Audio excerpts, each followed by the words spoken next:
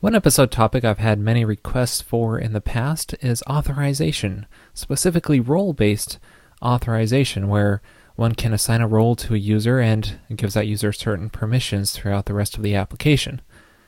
Authorization is really a tricky topic because, well, for one reason, is that there's so many different plugins and gems to choose from for handling authorization. So how do you pick the right one? Well, that brings us to the other problem, and that is that the proper authorization solution really depends on your application needs and requirements. So that will vary depending on what your application is doing. In this episode, I want to focus on declarative authorization.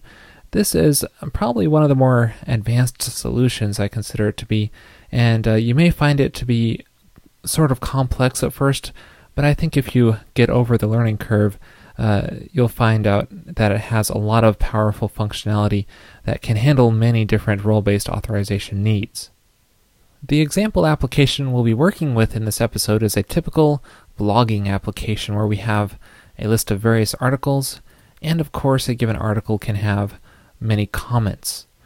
Now, as you notice, currently any user who goes to this site is able to edit or destroy comments or articles, but we don't want that. We want to add some authorization to this application to give the user different functionality depending on their role. And as you can see already, I do have a sign up and login pages here, so I already do have some authentication set up using AuthLogic, like I show in episode number 160. And if you click on the sign up link, you can see that we already have some roles that we can choose from to assign to a user. So I haven't built any permission settings through this. All I'm doing is I have a roles table and a many-to-many association between that and users. And if you check out episode number 17, you can see how I set up the checkboxes for this many-to-many association. So when someone signs up, they can just check which roles they want to apply to. Now obviously this is a big security hole if you let anyone choose their roles, but I'll just leave this as is just to keep this example application simple. Now, what would these various roles do? Well, I want the admin to be able to create and edit anything on the entire application, so it's kind of a global super user. The moderators, I want them to be able to edit comments, and that's all they can do is just edit comments. And then finally, the author, I want them to be able to create new articles and update their own articles that they've created. And finally, for every other user that doesn't apply to these roles, I want them to be able to create comments and be able to update their own comments. Now that we have some idea of what we're trying to accomplish, let's jump right in and add some permission settings using declarative authorization.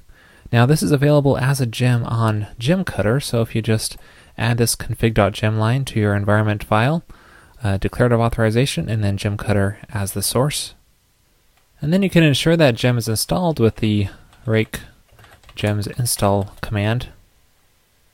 And now with that gem installed, we can define our various permissions for each of the roles. And we do that under the config directory and create a new file in here called authorizationrules.rb. So this gem provides its own sort of DSL for defining those roles and permissions on each one. So the way this works is you add an authorization block in here, and then inside of here you can define each of the roles. So you say role, and then the name of the role, in this case admin. And so what we want to do first for the admin role is give them access to everything, all of the models and everything. So we can say has permission on articles to, and then you list the various actions, the controller actions, which this role can access on that model. So we can say index, show, new, create, and basically list them all here. And you can also define multiple models or resources here. So we can say articles and comments. This way the admin role is available to access all of those actions on both the articles and comments resources. So let's try this out as it is and define the other roles later on. But we aren't done quite yet. First of all, declarative authorization doesn't know how our roles are defined. We need to do that inside of our user model. What we do in here is just make a new method called role symbols. And this expects an array of symbols returned. So for example, we could just say admin if the user is an admin, if we had an admin Boolean column, for example. But here, remember, we have a many-to-many association between user and roles that we defined when we signed up the user through those checkboxes. So what we want to do here is translate our array of role models into symbols. So what we could do is say all of our roles, let's map each of these.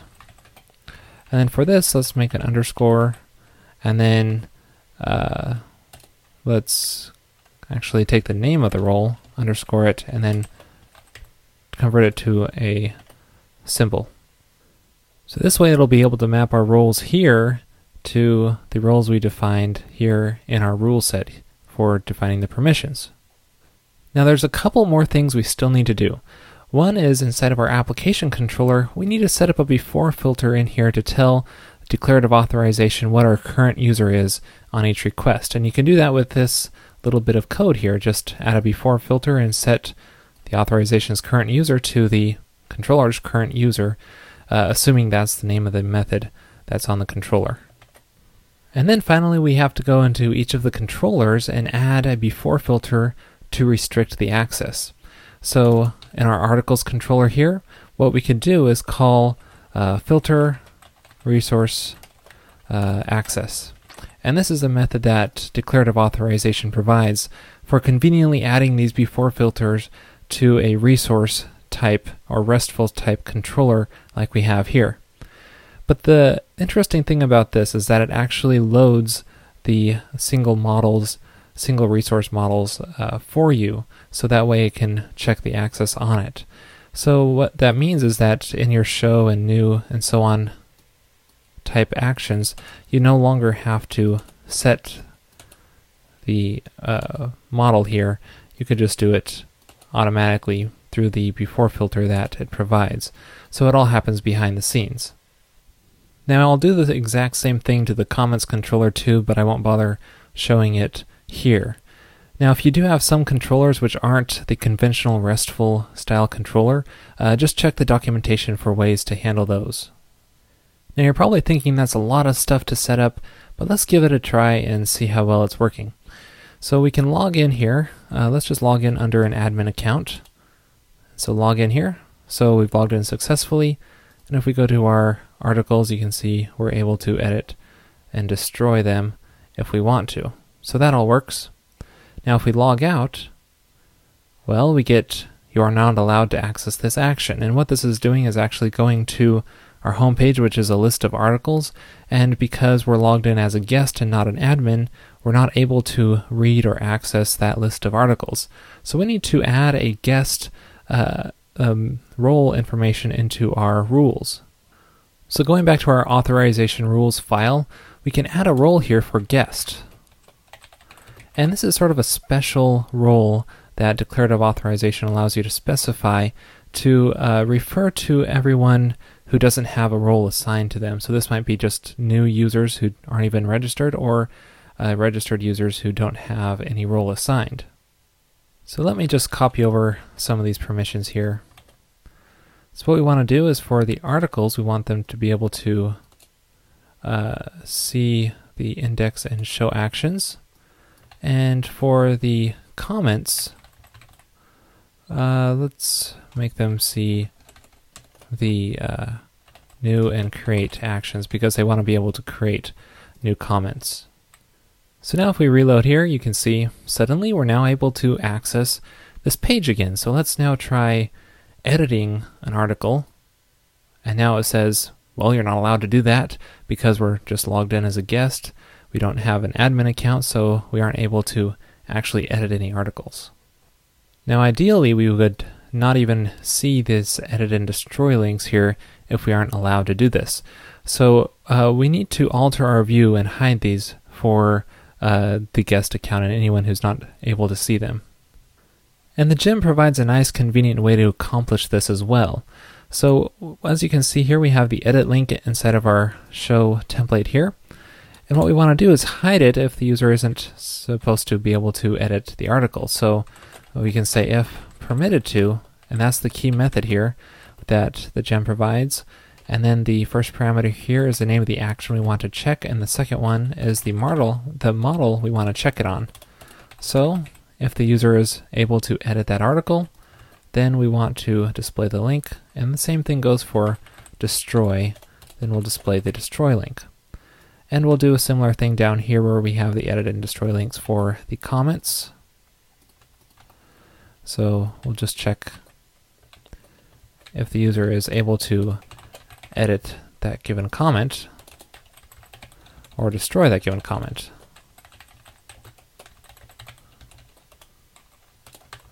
And there we go. Now we also need to do something similar on this index action here.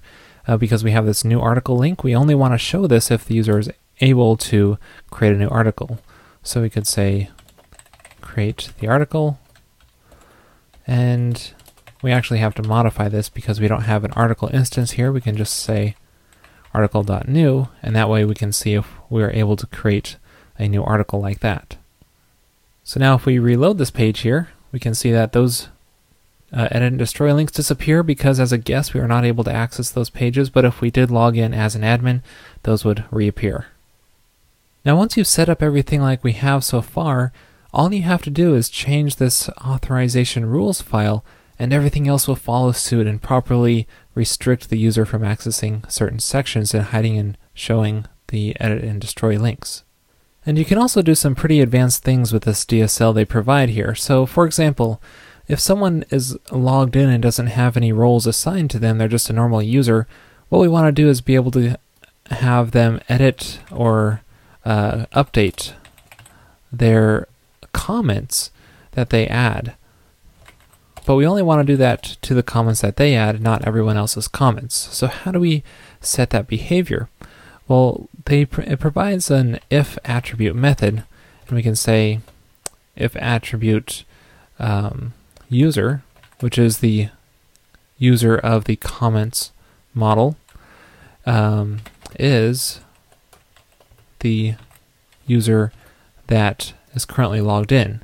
And so this user method here refers to the currently logged in user. And so we can use any kind of behavior changes here to see if the current user matches the given user.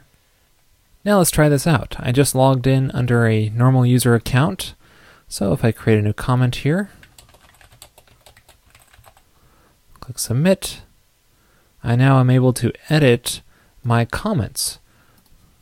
So that's pretty neat. And it's all done through just one line inside of our authorization rules file. Now going back to our authorization rules file, what might our other roles look like? The moderator role and the author role. Well, I'll just paste those in here. It might look like this. Here I have role moderator, and notice you can include other permissions from other roles. So we can include the guest permissions, so it just behaves just like a guest, except he's able to edit and update all comments. And again with the author, he's able to create articles and edit and update articles that he owns. That you can see here, if the article's user model is the same as the current user model. So it is really nice that you can just modify all your permission settings in one location and have the rest of the application behave properly. There's one more finishing touch that I want to add to make this application a little bit more polished, and that is if we ever do end up on an action which we don't have permission to, like the article/new, this page is pretty ugly. It's just a single line of text. What we can then do is inside of our application controller is just add a new method in here called permission denied. And this will be triggered if the user isn't allowed to access that page. So we can do any kind of thing like, say, an error message and then redirect to the home page. And now when we reload the page here, we just get that error message and back to our home page. So now it's much nicer if someone does end up landing on a page they don't have permission to access. And that's all we have time for in this episode. As you can see, declarative authorization provides a really powerful DSL for setting your permissions on role-based authorization. Now, it is a little bit overkill if you just need really simple permissions on for roles, but if you do need something flexible and powerful, I really highly recommend you check out declarative authorization. Now, I've only scratched the surface in this episode, so be sure to check out the README and all the documentation in there for full details.